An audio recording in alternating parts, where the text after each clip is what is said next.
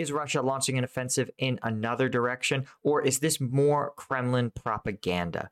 I'm Paul, U.S. Army combat veteran. It is January 21st, 2023. This is your daily Ukraine update. Let's get right into it. Okay, first off, when we look at the tactical map or the control map, you can see that there is not a lot of changes in and around Bakhmut.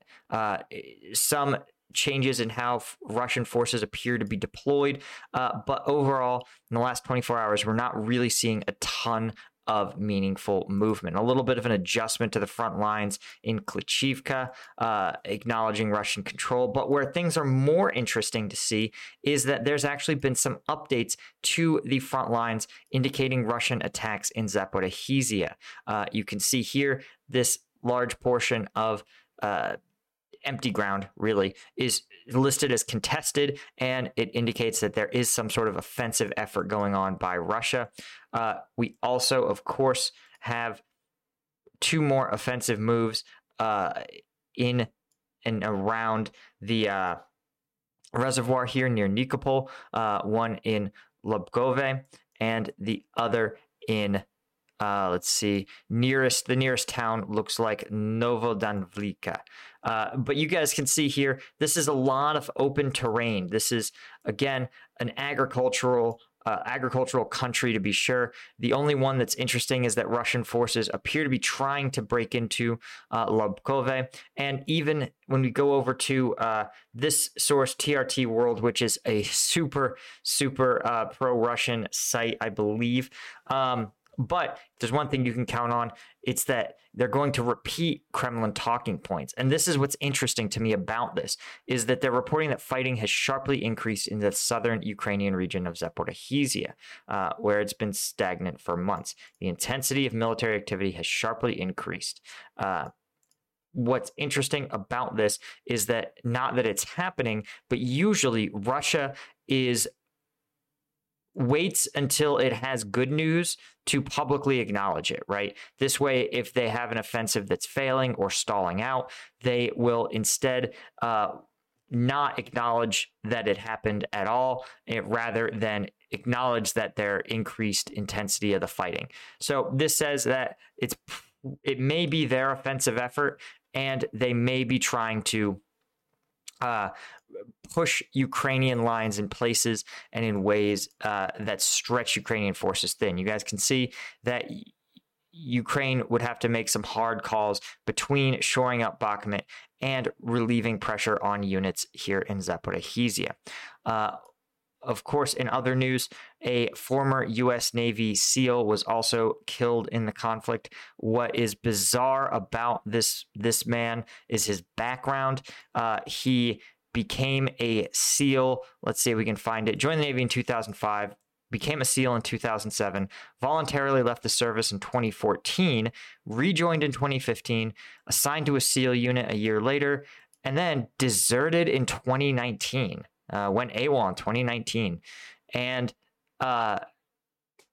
he also worked briefly as a police officer. In 2020, he wrote a book called The Fall of a Man, and ended up in Ukraine. This is just a strange trajectory. From what I've heard in interviews, guys like Sivdiv and others who've said that a portion of these people are individuals who are sort of lost, for lack of a better term, without the pervasive conflict. And certainly being a SEAL in 2007, this is someone who saw 2007 to 2014, this guy saw 7 years of intense combat. This was some of the busiest. 2007 was the surge in Iraq. 2010, 2011 was the surge in Afghanistan that I was a part of. And so by 2014, it looked like the things were wrapping up. Of course, then you had the issues with ISIS. That's probably why he came back.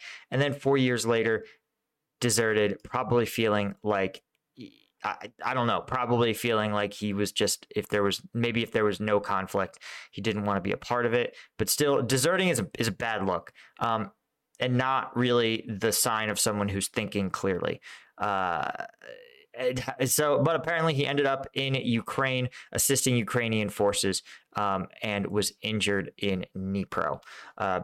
Just a reminder again of the personal cost of some of these graphics. Now, when we look at, of course, the ground combat where Russia's launching its ground offensive, you can see Russia remains fairly busy, not just in the north, but also pushing out in Soledar, moving northward to Vesele, which is, again, interesting, but they're still also trying to push.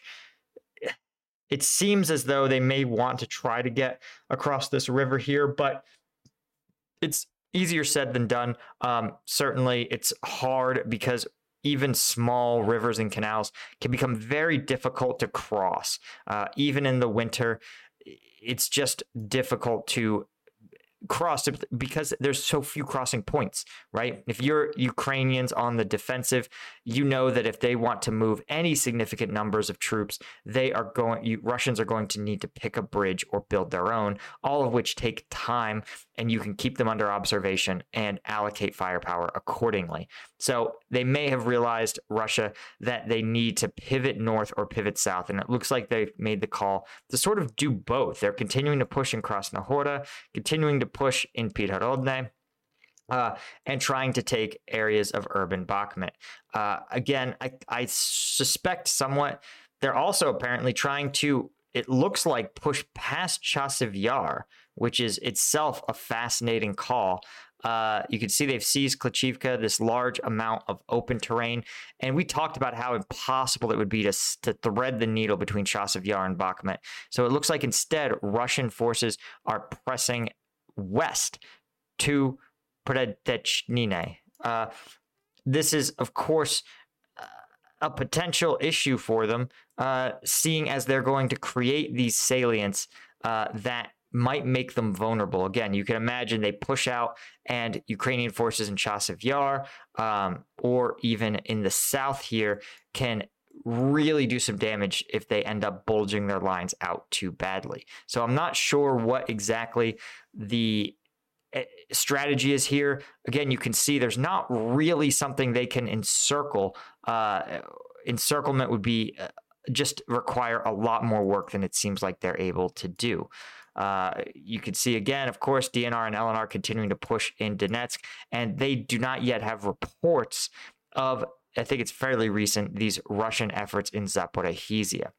When we go over to WarMapper, WarMapper is reporting no major control changes in the last 24 hours, and no major control changes to the Bakhmut front in the last since the last update. So again, the pace of Russia's offensive seems to be steady, slow and steady, emphasis on slow, but not really letting up.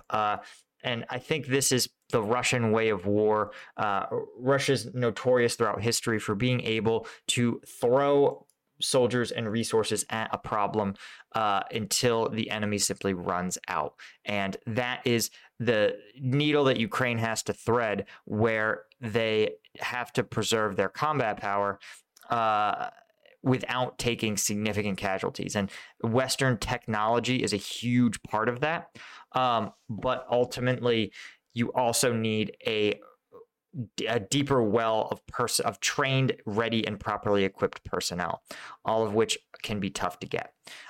Anyway, guys, that's all I had for you. Of course, if you want access to the uncensored breakdowns, you know, the kind that YouTube won't let me show you, all the viral combat videos, those drop every week on the Patreon. Thanks so much to my Lieutenant tier patrons. Yesterday, of course, we looked at a whole bunch of pretty wild stuff. Of course, drone and artillery strikes, but also some looks at combat on the ground in Soledar. So good times, at least informative times.